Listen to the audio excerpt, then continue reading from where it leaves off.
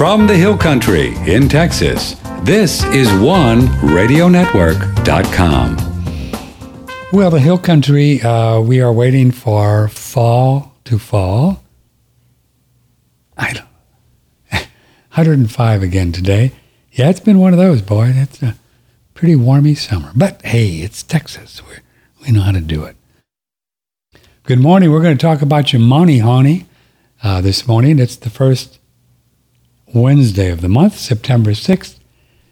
And our good friend Fred Dashevsky and the real world of money, carrying on a tradition that we started 2008 with his former partner, Andrew Goss, who left us a few years back.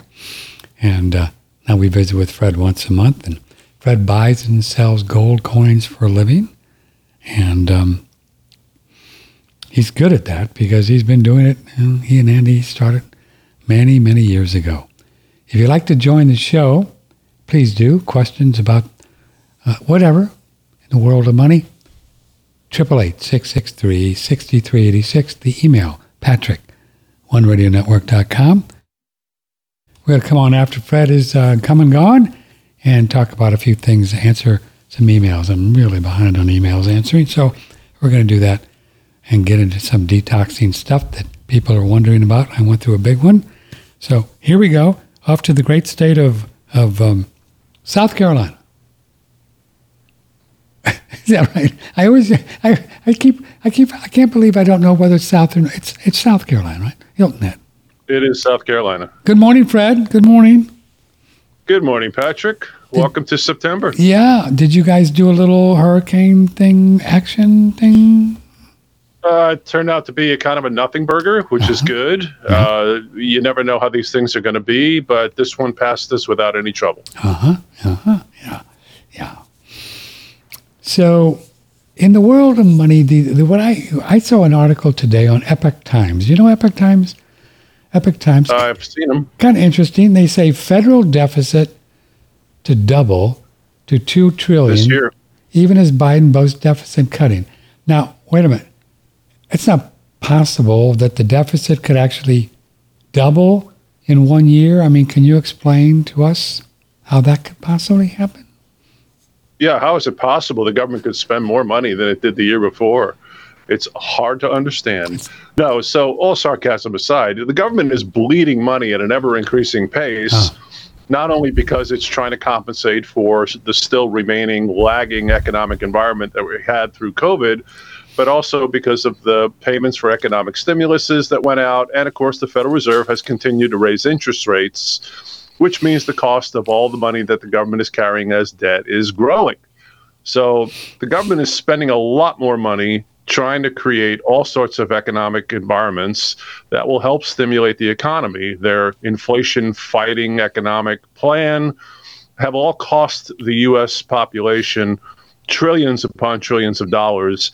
These are all exacerbated efforts by a government to try to move an economy forward through government intervention. And the only way they can do that generally these days is stimulus. So spending money and interest rates going up, the deficit has doubled from a year ago. And the government is out of money again today. So when you say stimulus, does that mean just spending in general, Fred, or does it mean money printing by the Fed, or both or both? Both. I mean, you have to combine all these things because in the end, if you're doing an accounting balance sheet, you have to add up all the income and all the expenses. And unfortunately, the government is spending more and more money every year, faster and faster, but their income is not increasing at the same pace. They're not generating this revenue through increased tax revenue or by slowing down government spending on the other side of the ledger balance. They are instead spending and spending and spending. And they've had a slowdown in the income level coming into the Treasury because during economic slowing periods, the revenue that's generated from taxes also slows down. So they're fighting a problem on both sides. They're having an increase in the amount of spending and a decrease in the amount of income that they're bringing in. It's a pretty bad combination for a government. And of course, now the debt limit has been hit again. This short-term solution that we came up with a few months ago, I think we had talked about in the spring, that was supposed to actually carry us through to next year, it really runs out this week. I mean, we have till about September 30th for the fiscal year to roll over. And if the government doesn't come up with a continued resolution, a CR, to push us forward until Congress can get their act together, we're going to again potentially look at another government shutdown. But we know that they always, don't they, Fred? They always kind of come, they do something, right? But they did shut down one or 2 years, didn't they? They did shut down 1 or 2 years, if I remember. They've done it, and it was disastrous. Politically, it becomes a real nightmare because each party blames the other. And, in an environment where they should be working together to kind of come up with a quick solution, because they do know in the end, I mean, you're absolutely right. They always fold. It's not like they're really going to allow this to occur. And if they do, it'd be a short-term thing. They're going to raise the debt limit, which is, again, this is money that's already been spent. This is not new revenue that they're looking to allocate. They are looking to simply finance money they've already allocated, but they've run out of money to do that. So they have to allow Congress to raise the amount the government can go into debt in order to pay off their existing bills. So I agree that they will yield, and this should become a problem that they resolve with either a continued resolution, which just buys them a little bit of time, or the Republicans and the Democrats have to actually sit down at a table and agree to a budget. And this seems to be the prevailing problem, is they will not play together in the same sandbox. Yeah. But are we at a point where there's so much overspending that it would be impossible? Well, I don't like to use the word, Fred, but do you think they would ever get to the point where they can balance a budget? I mean, that's out of the realm of possibilities, isn't it? It's so big right now, the overage. Well, if you're just looking at balancing, so there you're only going to pay attention to today and say, are we raising enough revenue to cover our current expenses? Right. In other words, are we not adding more to the existing amount of debt? I would suggest that the dealing with the existing amount of debt is beyond anybody's control at this point. I think, that ship has sailed. Yeah. But the idea of potentially balancing a budget still is within reach. It would mean curtailing some of the government expenditures and raising more revenue, which this is going to be interesting coming into a political year. But, they would have to raise taxes. And, what politician wants to be the guy that comes forward and said, okay, we can balance the budget, but it means you're going to have to pay a lot more in that check that you write to IRS. And all the corporations are going to have to pay higher tax rates. Those are going to be necessary in order to kind of at least balance the current budget. So theoretically, we may be able to get something done to curtail adding more to the existing amount of debt. But even if we accomplish that, which is, not an easy thing, and I don't think it's going to happen, and I don't think it's going to happen easily. It's possible, unlikely, but possible. Even if we accomplish that, though, we're not really addressing the fundamental problem, which is this boatload of debt that we're sitting on and interest payments that are now larger than what the entire national debt was back in the 1990s. What are the interest rates? Do we know for sure? But it's probably between 1 and 1.5 trillion, right? Interest on the debt in that range? And interest. So do you remember the 90s? I mean, when we were talking about a $900 billion national debt, and people were panicking about the idea that, we were looking at $900 billion as a total national debt, and that we were going to cross into this $1 trillion mark for the first time. And, the Congress and Wall Street and the banking system and the Federal Reserve itself, they were all kind of freaked out about that idea. And here we are now in 2023, and not only have we obviously surpassed the $900 billion national debt, we're now $33.5 trillion in debt. But the interest payments are now higher than the entire national debt was in the 1990s. How is that possible? It's only, 30 years? I mean... Well, herein lies the problem. Jeez. The rate at which this is happening has accelerated. Yeah. So what used to take 10, 20, 30 years to happen now happens in a period of 2, 3, 4 years. Yeah. So it's accelerated so rapidly that doubling the interest or doubling the debt is happening almost annually. And at that level, if you were to extrapolate out, within the next 9 years, the U.S. Treasury Department will be carrying about $50 trillion worth of bonded debt obligations, and the interest payments will probably exceed $3 trillion a year at that point. Wow. I'm looking on the Fed balance sheet today, and it seems to be going up. We the people now owe the Federal Reserve Bank of New York $7.5 trillion. They own $7.5 trillion worth of that 33, right? $7.5 trillion. Yep. Wow. And they've done a good job of trying to reduce their balance sheet. They made an effort to do it at the end of last year and the beginning of this year. But then at one point they had to reverse that because it turned out that they were so short on capital that the Fed was forced to purchase huge amounts of bonds to get the economy moving forward again, and ended up increasing its balance sheet back to where it is currently. So they are trying to push back on that. It's very difficult for the Fed to sustain a balance sheet that large because they become almost by default the buyer of last resort for all the treasuries that are being issued. And you don't want a country sustained only by its central bank. I mean, it's just an uncomfortable because they're situation creating the money, right? Try to maintain an economy when they're the only ones supporting it. Yeah, because they're creating the money to buy these treasuries on the computer rather than it coming out of pension funds and investors and foreign countries, right? That's exactly. That's the inflation. Imagine every time the government runs out of money and the Federal Reserve creates more. Well, every time a central bank prints money, it devalues the existing currency that already is out there. So it's robbing money from the public in order to cover its shortfalls. And it is a solution because it creates the capital that they need, but that comes at a massive cost for the individual people. So you have an entity, the Federal Reserve Bank, which is an unelected group of officials making a decision about the public's funding and the public's value. And they are eroding the value of Americans' wealth every year at an ever increasing pace because the government's needs to raise capital continue to grow way faster than the government's able to raise capital. And by default, then it has to look to its buddy, the Federal Reserve, to say, hey, I need to borrow more money from you again. And again, and again, and please continue to support us. So we do face a kind of a interesting economic problem when the reliance is so heavy on the country's central bank to keep the economy going. It, first of all, is unsustainable, and second of all, is rather dangerous moving forward. Well, that's the dirty big secret, as you just so eloquently said. I mean, look what we're going through with the price of eggs and milk and chicken and beef and whatever, rent, everything. That's because there are more dollars, right, chasing same amount of goods than they were 2 years ago or 3 years ago.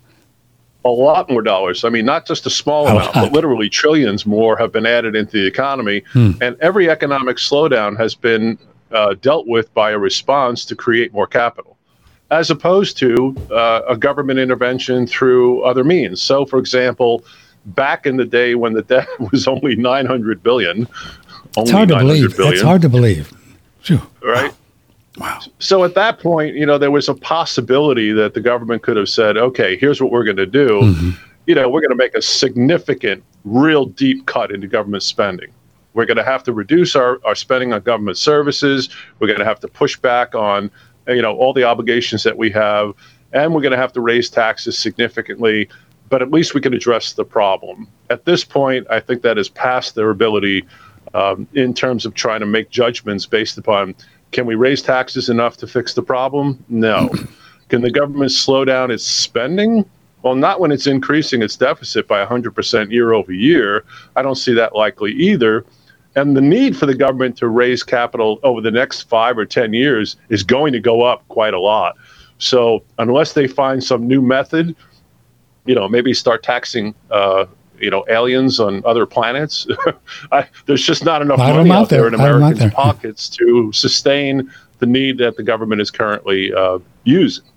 Sylvia writes in, thanks for having Fred on. I've been reading from time to time that they are looking at making some changes in Social Security. Do you think there'll ever be a time when I will have my Social Security cut?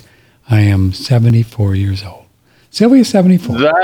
That is a really hard problem for the government to face. So one of the biggest holes that it has in its deficit spending is in the hole that it has in Social Security and the other government trust funds. So there has been a standing promise by governments for decades to not touch Social Security. It's the third rail of politics. We're going to leave it alone because these older retired people The mentality is that they deserve to be able to get the money that they paid into the system for all these decades up to this point, and should not be at the end of the line cut off because the government ran out of money. It's not the public's fault that the government screwed up. No, so why should the public have to pay for it? Right. But in the real world, the government has a limited number of choices for how to curtail the bleeding of the amount of capital that it's spending. And one of those things it could revise would be how it pays out Social Security. And cutting it, again, I don't want to be the politician who has to come to the American public and say, hey, vote for me and I'm going to cut your Social Security payments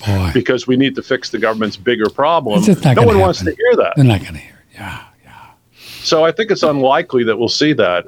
You've raised the issue of means testing in the past, and we've talked about that as a potential issue. I think that's one method. You can only imagine that Congress has hammered this out year after year. They've all sat around and asked the same questions. How do we do this? Is there a way that we can reduce our obligation in Social Security, but not screw over all the older people who've contributed to it for all their life? Yeah. How do you balance those two things? In that regard, I'm reading a little bit more here and there on little blogs that they're thinking about doing something to the younger people, cutting this, so they're going to be paying in the same amount, but not, getting back as much, and trying to hit the kids that don't know what's going on. And that could be something that they'll try to do, the younger. Sure. Yeah. And that'll help 20 years from now, 20 years or 30 years from now when those people hit retirement. But what happens in the meantime? How do we deal with the next 5 or 10 years? We still have this massive demand for capital and an aging American public. So the demand on that Social Security balance sheet is going to grow as more people are going to be looking for this capital that they've invested. And if the government doesn't have it, the only opportunity that will be available will be to print the money to make good on the obligation, which again, short-term solution, yes. Long-term problem, sure, because again, every time a central bank creates more money and the economy has not grown substantially to absorb that, you are devaluing the existing currency. And people are really experiencing this now because as we've been talking about, the rate that this is happening has increased so much that the gap between what the government is trying to tell us inflation rates are and what people are actually experiencing in their real life, the anecdotal notes that we get from people every time someone goes to a supermarket are the same. Prices of everything continue to go up.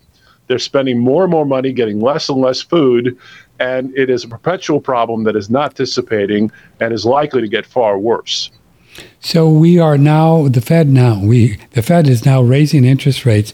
So they continue to believe, Fred Dashevsky, that this is going to somehow slow the rate of inflation of meat and milk and stuff going up. Is that paradigm even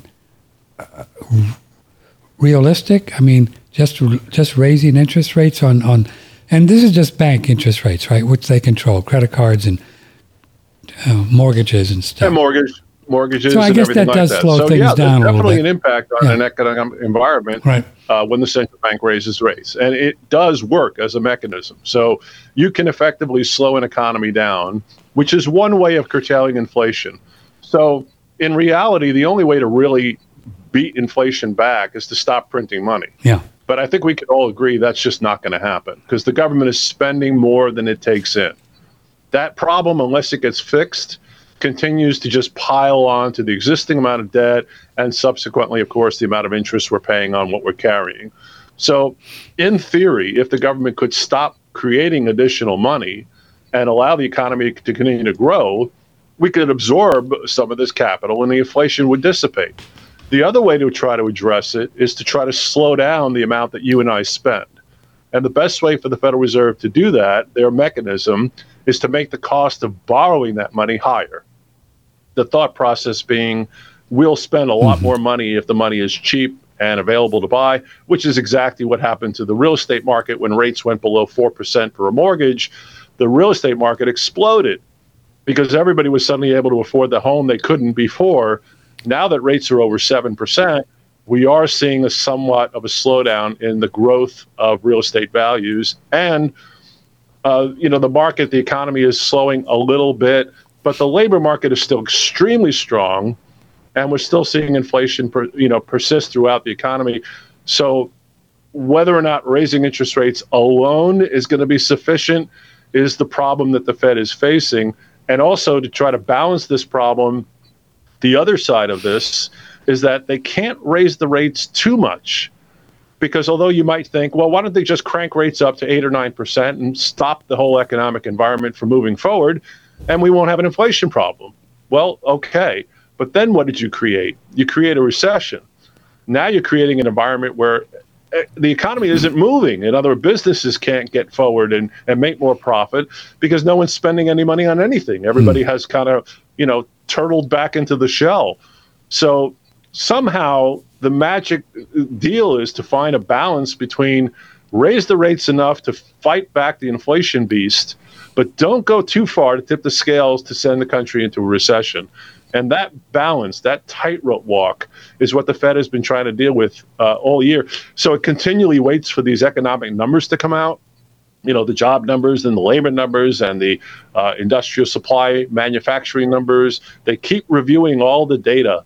And Chairman Powell keeps reviewing it and making his judgment based upon the news and saying, okay, well, based upon this, it looks like we're winning the inflation fight. We are gaining ground. We're making a little progress. But again, they're making progress by slowing the economy down a little bit. So there's a little, they call it disinflation. And again, not to get into crazy terminology, but it just means that the inflation rate is still increasing, but it's increasing a little slower. That's about the best can hope for right now. Yeah. If you care to be on the show, you can call 888-663-3 live here, 6th of September, 2023. Fred Dashevsky, his company is U.S. Coin Capital with an O, and we're going to talk a bit about the best way to get involved with buying some gold and silver coins in a few minutes here. So, the idea that when your mortgage rates now, which just a few months ago was at 4%, right? Now maybe they're 7 or 8, and you double that. Doesn't that make the monthly payments for many people at such a level that they can't even afford to get into these homes that are going up in price because wood is going up and labor's, all that stuff? So doesn't that slow things down as well with housing? And yes. Where's housing now, Fred? Is it low, medium, rare as far as housing prices going up? Do you know? Well, there's been a little slowdown in the rate at which housing prices are increasing. And in some cases, it's starting to stall a little bit. Some are actually expecting we might see even a retraction a little bit in some of the home prices that have been gained recently. So that is exactly what they're trying to do. So raising interest rates, making those mortgage payments more expensive is having the impact the Fed wanted, which is to slow that part of the economy down. So yes, you're absolutely right. At 3.5% versus 7.1 or 7.2% on a mortgage, you're talking $700 to $1,400 differences per month. Wow. On a typical mortgage. Wow. And in some cases, that is going to price people out. Sure. So they won't be able to make that home purchase, and that should slow down the rate at which the housing market moves forward, which is one part of the economy. So, you've got the labor market, you've got the balance of the Fed. Also, part of their mandate is employment. So they're trying to make sure that people can get jobs. So if you slow the economy too much, how many businesses are going to hire additional people if the economy is slowing down? That means the job labor market is also going to have a problem. So the Fed has got to try to do this to where they can have an impact, but again, not go overboard. The real estate market is going to be probably a lot more stable in terms of growth in value over the next year or so. I don't think we're going to see these rapid increases that we have previously experienced, because I do believe, like you said, a lot of people are going to get priced out. They just can't buy that house anymore where they could have when the rates were 3%. I got a quick little personal story I think our listeners will find interesting, and you probably will too, and maybe something for them that they could look at. Because of our sales, we've been having issues the last year or so, just going down because people just don't have the money, and that's how we support ourselves, right? And so I got behind in my mortgage payments, really starting to get behind. I mean, like a lot, like 5 payments.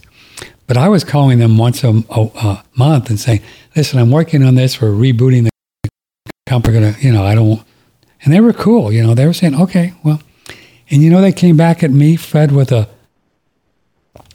I didn't even ask for it because I didn't know better. They came to me, offered a loan modification, same deal, putting all the interest payments on the end, on the rear, lowered my mortgage payment by $700 a month, and said, at 4%, would you like this, Mr. Timpone? Yeah, that'd be fine. Sure. And I go, so whoa. They pushed the debt down at the end of the line instead of you paying it up front. But what do you care? I don't care at all. I guess, but the message is to people, if you're having a hard time, talk to these people because they don't want to foreclose on you. They could have foreclosed on me 3 months ago, right? If they want, what I mean? They don't want to do that. They don't want to do that. Well, remember, it wasn't that long ago, in 2008, we had the massive housing crisis. Sure. So the defaults on mortgages were really climbing. I mean, defaults were going up and going up and going up.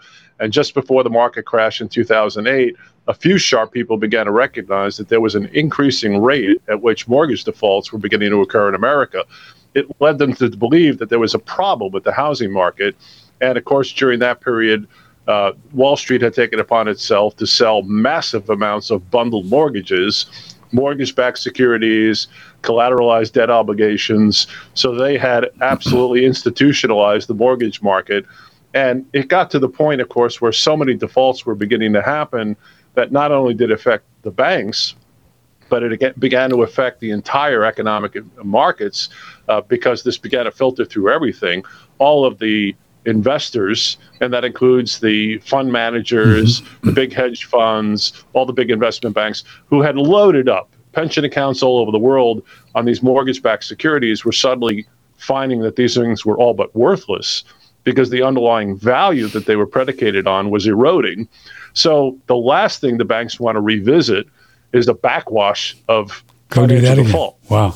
Yeah. Because then what does the bank do? So now the bank ends up with the property. Okay, maybe it covers the fact that, you defaulted on your loan, but now they have to deal with it. What do they do with your property? It's a mess. So now they're going to put it up for sale. It's a mess. When interest rates are 7+%, and they have to find somebody who can afford to make that mortgage payment. And what if they can't?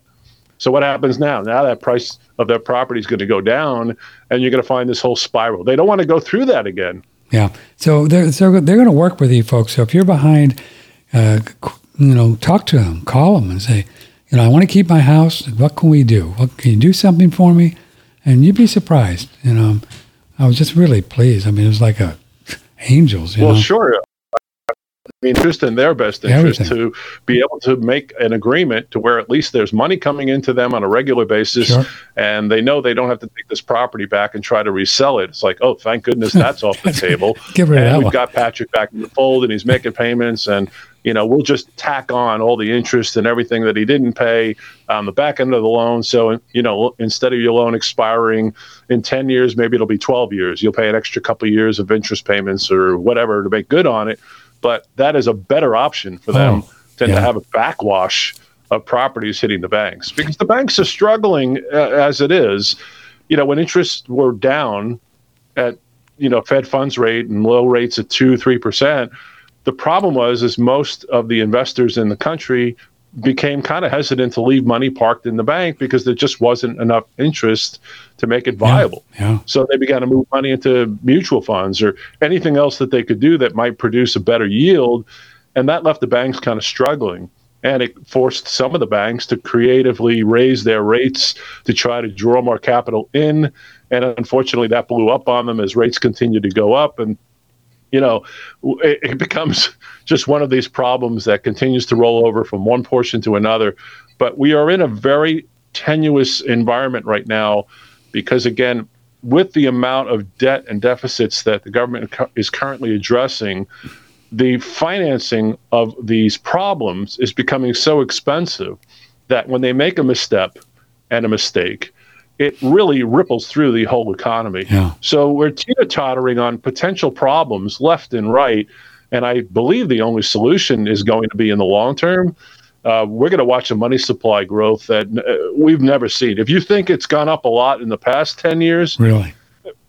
if we're, God forbid, still talking 10 years from now, Patrick, we're going to be laughing at how 33.5 trillion looked like a big number. Yeah.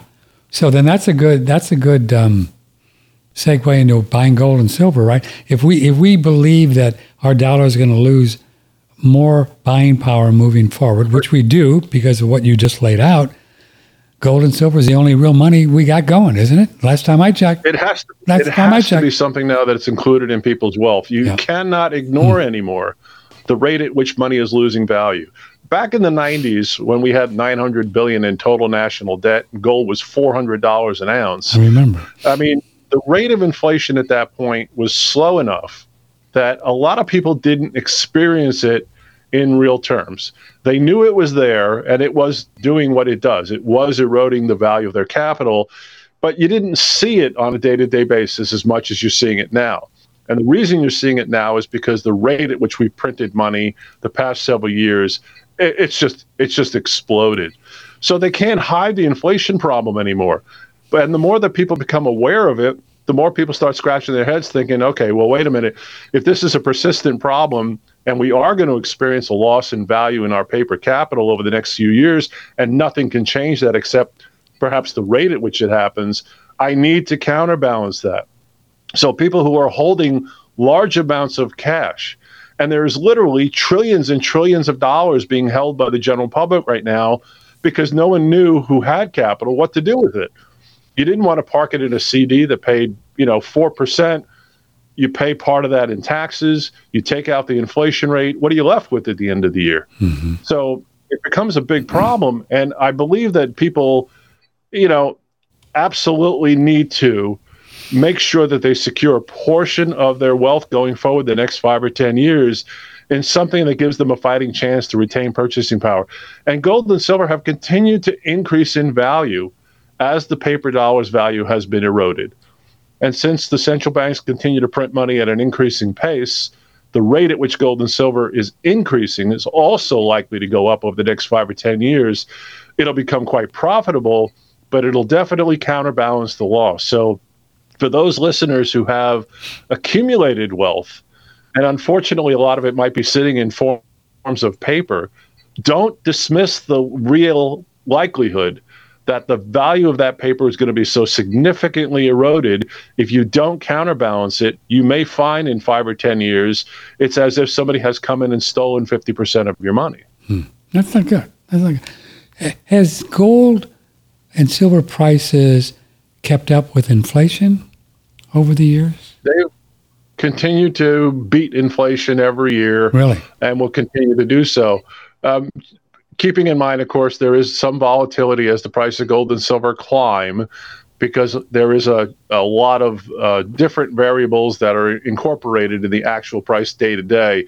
But if you chart gold going back 5 years, 10 years, 15 years, 20 years, it has consistently been increasing at a rate that meets or exceeds the current rate of inflation.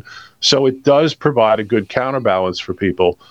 Keep in mind now that, we have a rally in the dollar. And I find that exacerbating because it is a technical issue suggesting the dollar's relative strength increasing against foreign currencies. But what that doesn't translate to is you and I actually getting more for our dollar. So when they say the dollar is stronger, so, it crossed over 104 today. It was almost up at 105, the highest the dollar has been because China is slowing down. So China slows down, their currency goes down against the world's currency, makes the dollar look better, our currency is elevated. But did that benefit Americans? No. I'm not getting more goods and services for my dollar than I was last week because the Chinese yuan has gone down in value. So this false pretense of a quote-unquote stronger dollar, I just think is a bunch of nonsense, and people should not be misled. But when the dollar goes up, even if it's temporary, there is a translation of the price of gold because gold is denominated in U.S. dollar terms. So if you were outside the U.S., when the dollar in the U.S. gets stronger, gold has become more expensive in these foreign currency terms, but cheaper in dollar terms. Anytime that happens, I think people should take advantage of it and just add to their position. So gold is what now, 1900 something this morning? 1930, give or take. Something like that. Has gold been over 2,000 before? It has? Yes. Did it stay there very long? No. It's crossed that mark a few times. It's held up there for a month or two, and then pressure came to the markets and squeezed it back down a little bit. And then again, various things have happened from time to time. The dollar has rallied, gold has gone down. The dollar has dropped, gold has gone back up. You've got a lot of things involved. And again, the day-to-day price of gold is a complicated commodity, but it has crossed $2,000, and it has stayed there for a month or two or three. And again, it's a ratchet effect. So this used to happen when we first crossed $1,000. It stayed there and then pulled back to $900, and it hovered in the $900 range for a while. Then finally, when it cracked over 1,000 and went up 1,100, it didn't revert below 1,000 anymore, and that just became a thing of the past. And then we moved on. And then we hit levels in the $1,400 to $1,500 range and $1,600 to $1,800 range. So we keep on ratcheting up the number. And right now we're between roughly 1,900 and 2,050, and we're in that trading range. So it's likely to go up and go down. And then a couple of years from now, the idea of gold below 2,000 will again become a thing of the past. And we'll harken back to the days where we could have bought gold for under $2,000 an ounce, because that'll be gone. Patrick has said during some of his shows that back in 1930, this guy pays attention. Back in 1933, they did not call in the numismatic coins. Does Fred think they would ever be able to take away our coin collections? Whoa. I say no. The bullion market recall that occurred in 1933 was very specific and did preclude numismatic coins for good reason. The idea was the Treasury Department had an obligation to create capital only when there was a sufficient quantity of gold to back it. So in those days, when you had an economic crisis like the Great Depression, you couldn't resolve it by simply printing your way out of it. And the problem was the Treasury simply didn't have anywhere near as much gold as it needed to create the amount of money necessary to kickstart the economy after the Depression. The only way it could solve the problem was to ask the public to provide the gold by willingly give up their own gold reserves and supply the U.S. government with gold, and then the government could turn around and create the additional amount of paper money to move the economy forward, which is exactly what happened. Today, we don't have a gold-backed currency anymore. So the likelihood that the government would potentially come back and say, in order to solve the current economic crisis, we need more supplies of gold because we have to have that to print money, that's no longer the case. They don't need gold anymore to print money. So there's no rationale for any kind of gold recall. But if there were ever to be any kind of government intervention in the world of gold and silver, it would definitely be limited to the bullion market, which is under their umbrella. They have full control over those markets. That's why they're federally regulated. That's why the bullion markets require us providing information like Social Security numbers to the IRS when people sell it to us. We have to follow any money laundering rules for those people that participate in buying and selling gold bullion. None of these things apply to numismatic coins, which in my opinion make more sense anyway, because not only are they made of the gold and silver itself, but they're also fixed in their supplies, since the production of gold coins as currency ended in 1933. We have not minted a single gold coin to add to the supply that investors hold since Roosevelt was president in 1933. It's almost 100 years ago. Not any gold or silver. Well, they did silver coins up until 64, right? The dimes and the quarters. Correct. Yeah. Wow. So they try to pretend for a while that they were going to sustain something against the U.S. dollar because we'd made agreements around the world that countries were forced to stockpile the U.S. currency. And in doing so, they did it because that was backed by gold. It provided them security, especially when the foreign countries were experiencing economic problems of their own. So the U.S. dollar looked great. So up to 71, we still supported metal against the dollar, even though the public couldn't ask for it anymore since 1933. We still had a gold-backed, silver-backed currency up to 71. and continued to make silver coins through 1964 that the public were able to accumulate. And I remember in 1965, the first year we had non-silver coins, a lot of people started to speculate, and there was no difference in value. Then a quarter was a quarter, whether it was made of silver or not. But it didn't take more than a couple of years for the two to start separating. The silver quarter started to become worth a little bit more than that quarter that was weighed without the silver. And over the years, of course, that has grown to where now that silver quarter is worth 10 times what it was then. And the other silver quarter that was made of non-silver, is worth maybe a nickel. I remember in the early 70s when Nixon took the dollar off the gold standard, where foreign countries couldn't exchange their dollars for gold any longer, correct? That's what he did. And then remember when we had the Arab oil embargo and gas lines? I remember in St. Louis when I was at a radio station there, and they blamed it on the Arabs that they didn't want to sell us the oil. But the Arabs didn't want our stinking dollars anymore, right? I love that. Well, there was a pushback, all right? So it was one of the first efforts of the U.S. to weaponize the dollar. Yeah. So we used it as a tool in terms of utilizing it to push back against what we felt was improper methods of the oil-producing countries controlling the price of oil, which at that point we were big importers of. We weren't producing enough. We had to import a lot of oil. So we were subject to a need for the oil coming from these foreign countries. So, when we turned around and said, thanks for stockpiling all of those nice paper dollars that were gold-backed, and guess what?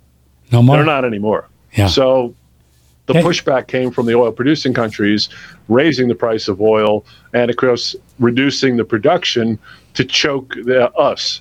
It was, again, the first efforts for weaponization of the dollar, and we've continued to utilize that tool. And every time we do it, historically, I've looked at it, it constantly backfires. I don't know why they continue to try to use the dollar as a weapon. It never works. Never works. Huh. It always ends up biting us in the ass because somehow or another, even though it seems to solve a short-term problem, it creates a bigger problem. Yeah. So, for example, there's a lot of arguments that are sending our military into the Mideast during the wars, the Gulf Wars, exacerbated the amount of terrorism because we created an environment where more people disliked America. Of course. Because we put our troops where they didn't belong. Of course. We didn't pull them out when we should have. And, they took that wrong. So these things backfired against us. And recently we've attempted to use the dollar as a weapon against things we don't like. But it's starting to backfire. Now there's this growing effort of what they're calling de-dollarization, which is part of what's making the efforts for the BRICS nations, for example, to get their act together. And again, I don't think this is going to have any kind of immediate impact on the U.S. dollar's value. Many, many years down, it may start to look like an alternative. They have enough internal problems with the countries involved to get themselves together. They don't even agree amongst themselves what they really want to do. Some of them don't want to use a BRICS currency to directly push back against the Western banking influence. Some of them want to use it specifically for that reason. And there's a little battle between them amongst how they want to utilize this. But the idea of this existing is stemming from the fact that we are trying to utilize the dollar as a weapon. So we curtail Russia's access to SWIFT, for example. We cut off their banking systems. We take away money that they have stockpiled in U.S. corporations and U.S. banking systems, and we cut them out. So they push back. So again, I think that this historically has been a horrible decision to try to utilize the dollar as a weapon. And if we continue to do that, we're forcing de-dollarization. Sure. You keep poking the bear. You keep poking the bear. They're going to do it. I think 6 more countries joined up in this last meeting at BRICS. Some big countries too.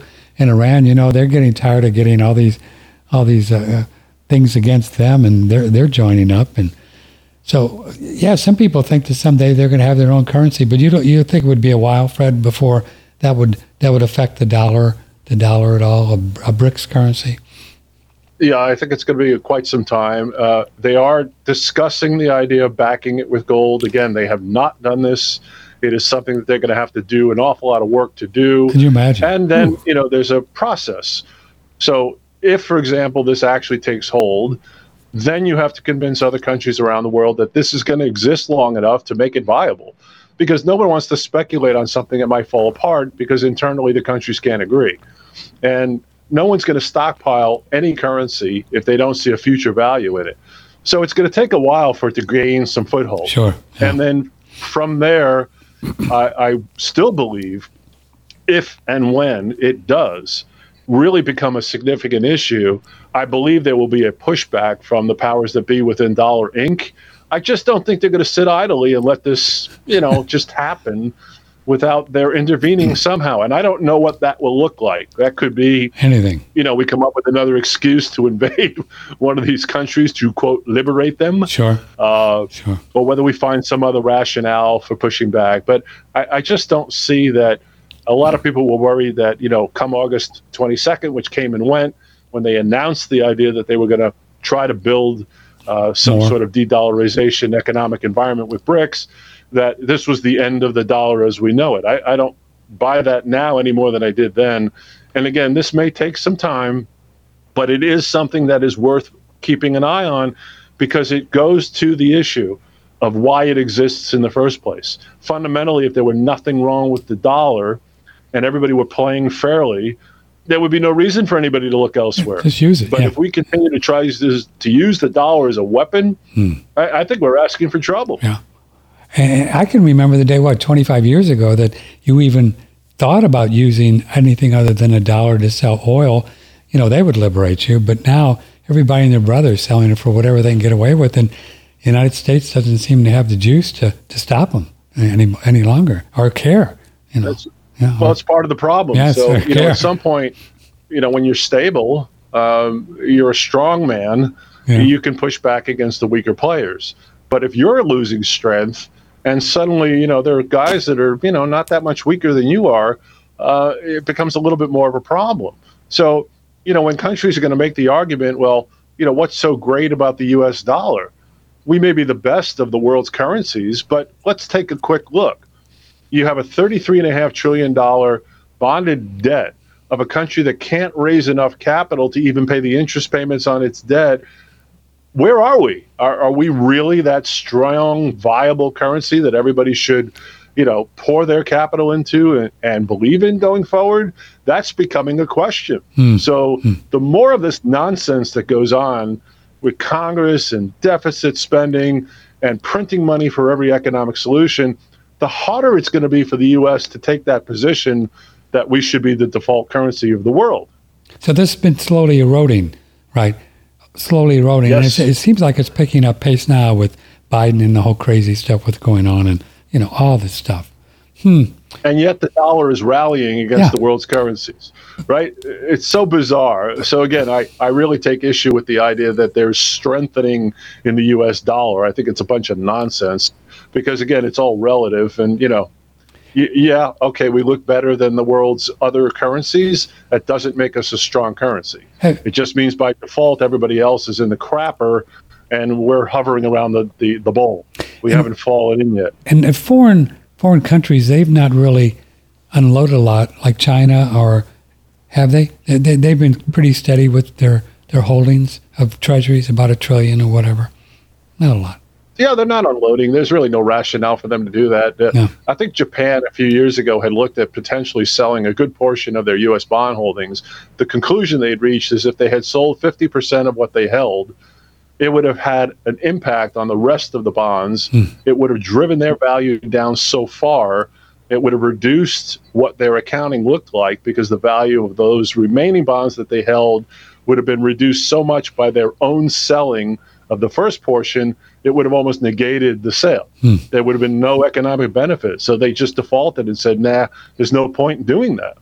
So as long as we continue to pay interest payments and make good on those obligations, people are going to continue to buy U.S. treasuries. But the rate at which we're selling treasuries is mind-boggling, especially when we have to not only have foreign countries and investors support it, but when that's not enough, the Federal Reserve has to step in and accumulate, what did you say, $7.5 trillion worth of government obligations on its balance sheet just to help support, the current environment.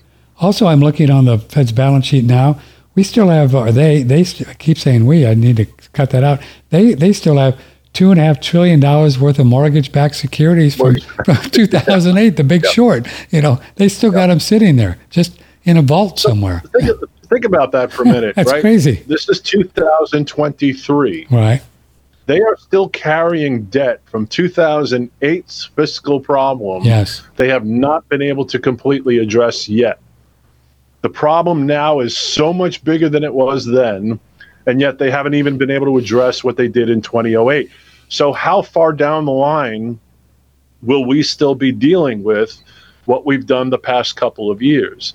Because what we did since COVID, 2020, 2021 to now, has been the most rapid increase in the amount of debt, deficit spending, and government increase in money supply ever experienced in the nation's history. I think 20 years from now, the Federal Reserve will still have on its balance sheet crap that it's been buying the past couple of years because it still has not been able to successfully unwind what it had to do in order to solve the current problem.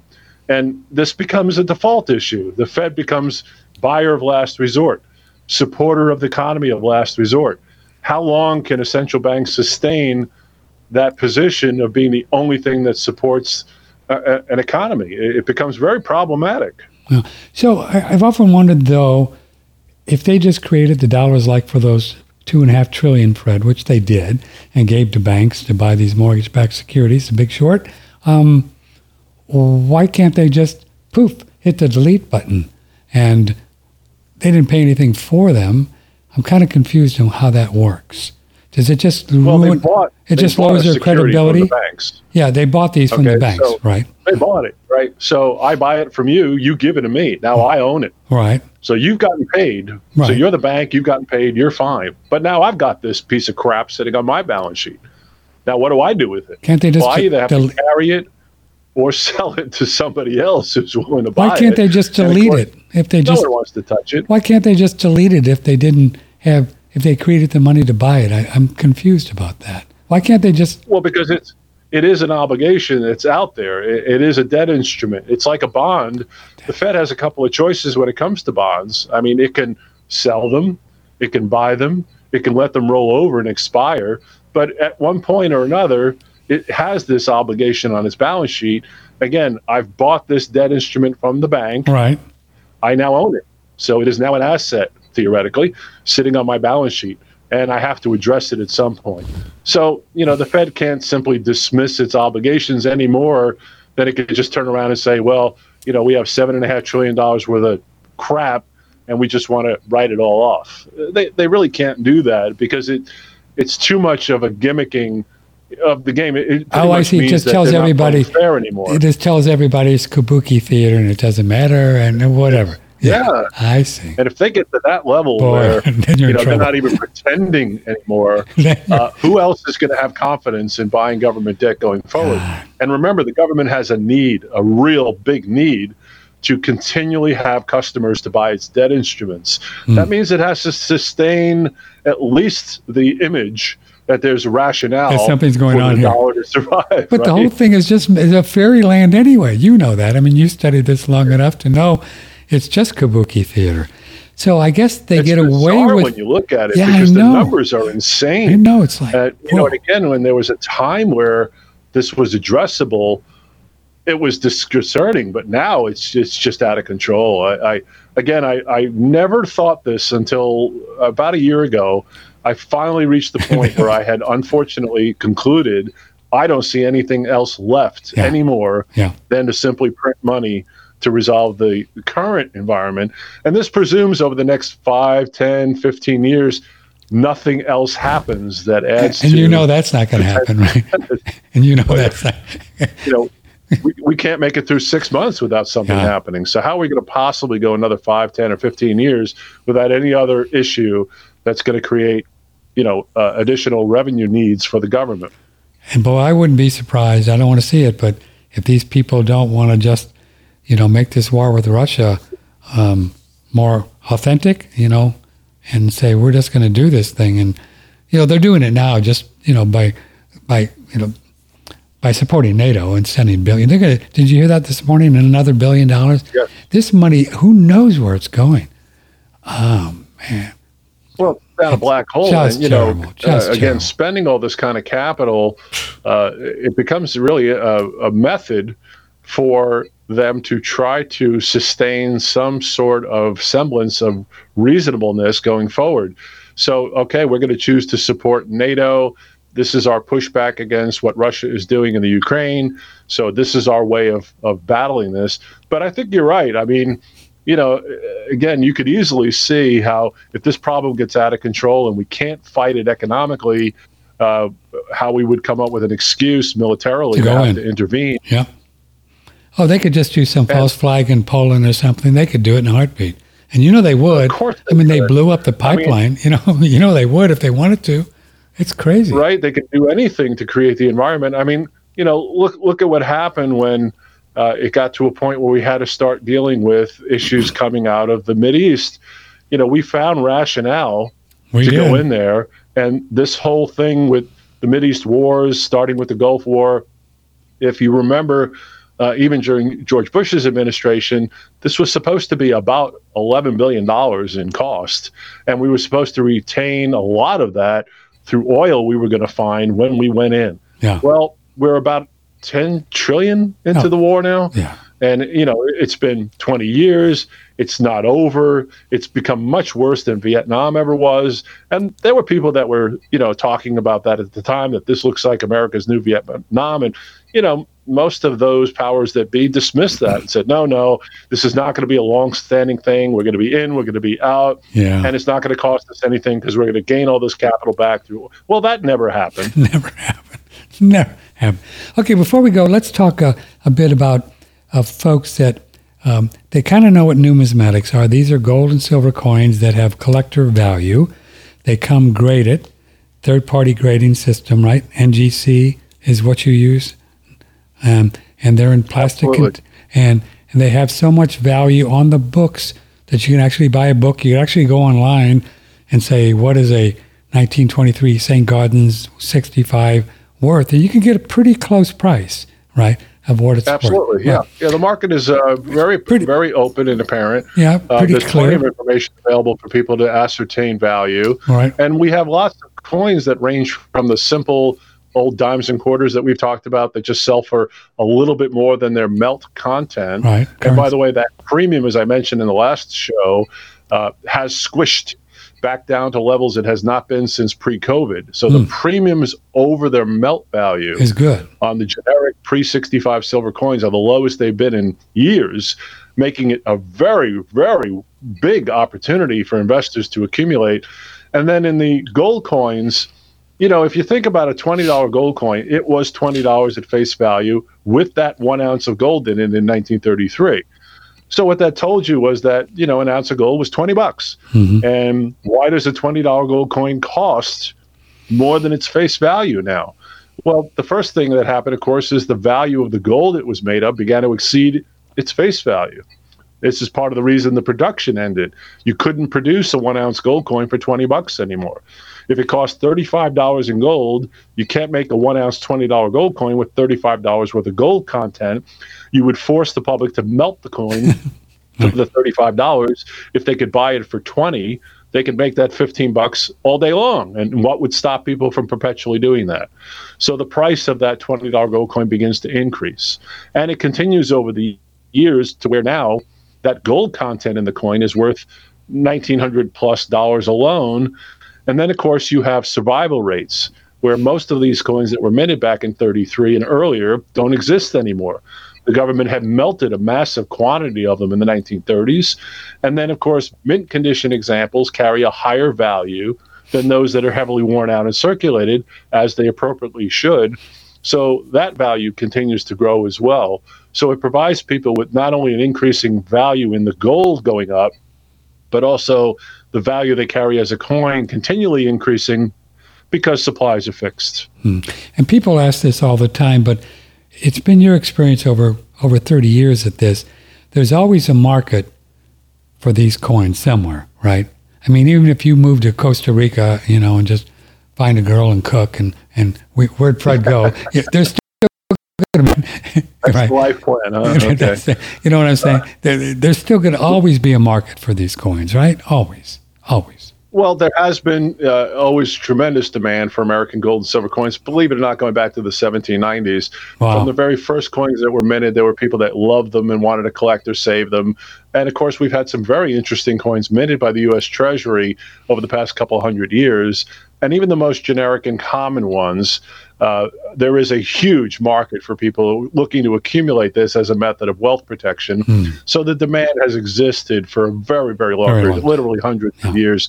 In fact, the demand for gold and silver coins has been viable and in the United States longer than there's actually been a stock market. Is that right? So before they ever built the building on Wall Street, gold and silver coins had already been around for decades, and there had already been collectors and investors interested in, the sheer curiosity or beauty of the actual artistic nature of the coins. And those that are extremely rare, as a good example, have continued to grow in value. So when I first started in the industry, there had never been a coin that had broken the $1 million barrier, and they had argued at the time there probably never would be. But we have now more than 250 coins that have crossed this $1 million barrier, and dozens that have now gone over 10 million. Really? So obviously there is interest and demand for these rarities, or these never would have gone up in value to the levels they've achieved now. I remember when we went back at the auction for the 1933 Double Eagle $20 St. Gaudens, which was a one of one, so the ultimate in rarity, and it had sold at the time for $4.3 million. And of course, that was a record, and then resold again for $8.5 million a few years later, and then has recently, a couple of years ago, sold for over $12.5 million. Wow. So even the rarest of coins continue to increase in value, obviously showing there is tremendous interest and demand to own them no matter what price they achieve. Yeah. Now, there are esoteric coins. Some of them have not gone up in value as well as others. So a little bit of guidance is helpful, and we are happy to provide that for people because there are a couple of sides of the market.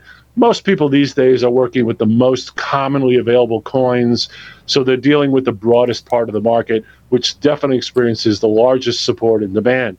So I feel very comfortable recommending this to people with the idea that in the future, there would, of course, be a market readily available for them to liquidate when they choose to do that. Somebody says numismatics are difficult to sell at most places. I don't think that's true. I mean, you can go to a... It isn't true. I don't. In fact, most people don't experience that at all. Yeah, Again, it depends on what we're defining now. If you're going into a pawn shop, well, you're going to the wrong place. Yeah, you don't go pawn shop. Yeah.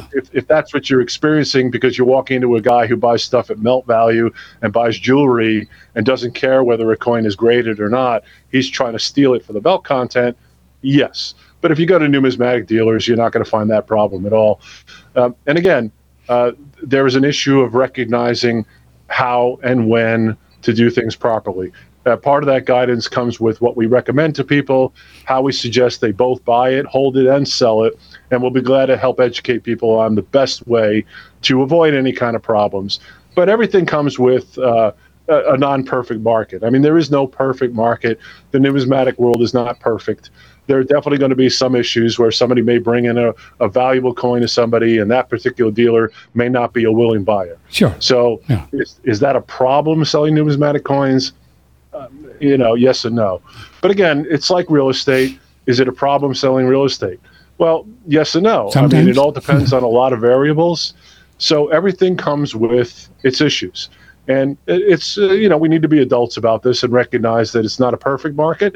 But in the end, I would bank my money on the value and growth of numismatic coins and my ability to sell them in the future way over the idea of holding that capital in paper money any day of the week. Oh, I agree with you. And these days in banks, I mean, if I had a bunch of money, it wouldn't be sitting in a bank. I tell you what, you know what I'm saying?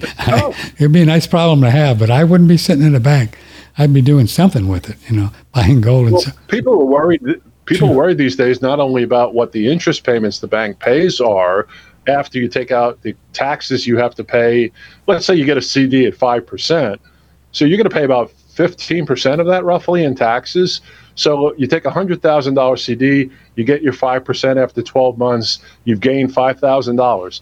$750, $800 comes off the top of that for taxes. That leaves you about $4,200 or so. And then you have even if the government number is correct, you've got a 4.1% inflation rate. That's again about $4,000. What are you left with? You know, you had $5,000 in interest that you gained. You subtracted the taxes you paid. You subtract the inflation damage, and you're left with negligible gain after a year of locking up your money. So the banks are facing somewhat of a problem, and investors recognize this. But I would say to people that are holding cash right now, this is a horrible time to be sitting on large amounts of money in the form of paper, because the rate at which it's being eroded is really accelerating. And people should not ignore this, because if they do ignore it, they're going to wake up in 5 or 10 years and be devastated by how little the money they saved buys, because they unfortunately stored it in the wrong form. You know, and when you depose your money into a bank, they own the money, right? It's not ours. They can do whatever they want with it. I know people don't want to hear that, but well, in theory, it's your money, but people have experienced this. I've had conversations with a few people in the last year that had really large amounts of money in the bank and try to withdraw it.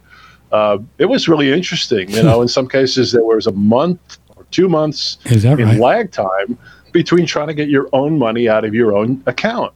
A guy walks into his bank, he's got $10 million, and he says, I want $1 million in cash. And, they don't just hand it to him. They don't make him wait a couple hours. They make him come back. They make him fill out forms. And it could take weeks or months maybe before he would ever actually have the money. It's just not like it used to be. And the banks are really facing this kind of problem of trying to keep people happy enough to where they'll leave their money in the bank and not come for redemptions too quickly, because what we experienced this year was what happens when too many people decide they don't like their bank and they want their money. The banks were unable to meet the demand, and 4 or 5 of them actually defaulted because people decided they weren't comfortable. So the old days of, we used to think in terms of all the money that people deposited in their banks were sitting in those banks. And the banks would loan it out, but they would keep a supply. And the Fed forces the banks to keep a substantial reserve and keep money on reserve with the Fed to make sure that the system sustains itself. But anybody who's got large amounts of money who's trying to withdraw it in cash is already experiencing a bit of an issue. So, people are going to say to me, selling a numismatic coin may be difficult. Well, go ahead and try to get your money out of your bank. How difficult is that? And so what Fred's talking about on these currency silver, pre-1965 dimes, quarters, half silver dollars, right? That these are pretty much silver coins that you can buy. And what's the limit on those? Are they 1,000, right? You have to have $1,000 minimum. Is that right? Well, that's the minimum order I can work with is about $1,000. Generally, silver coins are sold in a bag quantity. A bag is 1,000 face value, which would represent literally 4,000 quarters, or 10,000 dimes, which weigh the same, by the way. 4,000 quarters and 10,000 dimes weigh exactly the same, have exactly the same amount of silver content as does 2,000 half dollars. So whichever way you do that, the math is the same either way. A full bag of silver coins, which weighs about 52 pounds, would cost an investor today about roughly $24,000. And that's generally how these silver bags are sold. Now, we can do a half a bag or a quarter bag, or take a value of money and simply divide in as many coins as possible. But most investors are trying to accumulate about a full bag for every family member as a safe haven to give them the flexibility to literally sell 1 quarter at a time if they needed to, or sell 5 bags at once if they need to, because there's full liquidity in that part of the market every day. And it's a great way for people to acquire a good wealth protection against weaker paper dollars to buy bags of silver. Now, for those that want to reduce the weight and the volume, gold coins become much more acceptable in that regard. You can buy a row box of 20 NGC graded, mint condition $20 gold coins for about $50,000. And I mean, again, that's a perfect method for people to accumulate larger amounts of capital and have a much more portable and manageable form of gold and silver, or we can mix that up, all depending upon the interest and what the customer is looking for. So you just take these puppies, put them in a safe or a very, very safe place, bury them or whatever, and just save them for a rainy day. You just save them for a rainy, and you know you're going to be okay. I mean, you can't guarantee anything, but 5 years from now, you're going to be happy you got back it. To that, right. That 1990 period, $900 billion in total national debt, $400 gold. A Mint State 65 graded $20 gold coin was $625. That coin today is about $2,650, wow. And gold is $1,900 an ounce. So, yeah, I mean, you're going to continue to see an escalation in value. But again, I recommend that people look at this seriously, not so much as a casual idea that, yeah, that wouldn't be a bad idea to have a little gold and silver. I think it's way beyond that now. It is an absolutely essential part of what has to be a portion of what people do, because you can't count on paper money to sustain value anymore, because the rate at which it's being inflated it's just so rapid right now. We don't need 30 years to experience a drop in purchasing power. People see it every day now, and it's going to become much worse over the next 5 or 10 years, and most people are not prepared. And I think it's a good argument that this is just not generic to the United States. Almost all countries are in the same position, right? They're all much worse. So gold and silver overall, big picture, will become more valuable because there's money printing going on everywhere. I don't care where you are. Yeah. Russia, China. The Eurozone has 10% inflation right now. It does it. So that's their government numbers, 10%. So God only knows what it really is, right? Yeah. Right? And here we're claiming 4.1% or 3% inflation is what Biden says. Yeah, that's again, I don't buy the government statistics, but yeah, you can clearly see this is not just happening here in America, it's happening worldwide. All of the currencies are losing value. It's just that some are losing value against others more quickly, and therefore some appear stronger from time to time. But again, that's like you call it kabuki theater. Don't fall into that trap of believing the dollar has actually gotten stronger, because that's just nonsense. So here's a little stuff on Fred. Here's his phone number, 800-878-2646. It's US Coin Capital, CAPITOL. You can go to uscoincapital.com and look at, you have specials and fun things and just some interesting things about your company there, right, Fred, on US Coin Capital? I do. We have a couple of pre-made packages that people have been mixing, matching, and 3 of these, 4 of these, like a Chinese menu, that works, or that's one good. Of whatever. And we change that from time to time.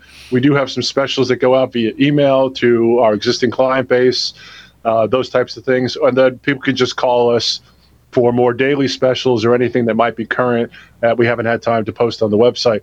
We've also been posting videos like this, clips of videos on our YouTube channel, which you can find us under US Coin Capital on YouTube. We've also re-added our Facebook page, which Facebook, they didn't block us. Our Facebook page disappeared. It disappeared about a year and a half ago. Really? And they couldn't figure out why. It was a technical problem. It had nothing to do with content. And we couldn't recover it. We spent about a year trying to get Meta to fix it. And they're so convoluted, we actually had to relaunch the whole thing from square one.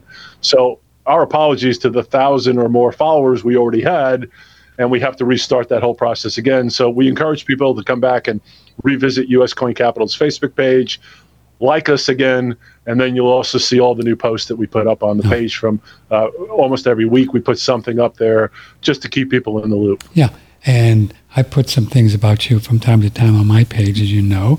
And also you should have contacted me because I'm generally in Facebook jail, so I was nearby. I was nearby. You could have called me, Fred. I would have helped you out. I'm always in trouble there. All right, Freddie, thanks so much. 800-878-2646 is Fred's number. And you have some folks there that'll talk to people. You have some time, right? They'll talk to people. You're not going to get... Feel free to give us a call. Again, we're happy to educate people about the basics. What is a $20 gold coin? What is a bag of silver? How does it function? How do we use this stuff? How does it make sense, and why does it make sense for people to accumulate gold and silver and how it works within an overall portfolio. And we'll be glad to work with people to get them up to speed, educated, before they spend a dime. And if they're comfortable enough to work with us, we'll be glad to provide the product as well. Well, I was kind of hoping I would get a call center out of India when I called you, but no, that's not the way it works. That's good. Okay, Fred, thanks a lot. Take care of yourself. Stay out of trouble. You got it, Patrick. See you. I have an off-air question for you, so when you have a second, I want to chat with you. Yes, we can do that right now. Just let me close out, and I'll be right with you. Off the air. We're going to do an off-the-record question. Ooh, that'll be fun. This is OneRadioNetwork.com. So I'm going to take a little break, and we're going to do an off-the-record question for Patrick. And I'm going to go downstairs and grab a piece of cheese or something, and we're going to come back, and we're going to get to some emails. It's been, my emails are stacking up, and we take Thursdays off. So we'll spend a few minutes with you doing some emails here, baby. So stay right there. I love you all very much. Thanks for your support. Remember, my email is always available to you, Patrick, OneRadioNetwork.com. If you're watching this video on BitChute, which most people do on the videos, you can see on the link on the links below, and we'll put also a link to Fred's website in the link below in the BitChute, so you can just click on and go right to U.S. Coin Capital. But all the information on our store, our website, and how to donate to us is right there underneath the BitChute video. Okay, so see you soon. I'll see you in about 10 minutes or so right here. Stay right there. From the Hill Country in Texas, this is OneRadioNetwork.com.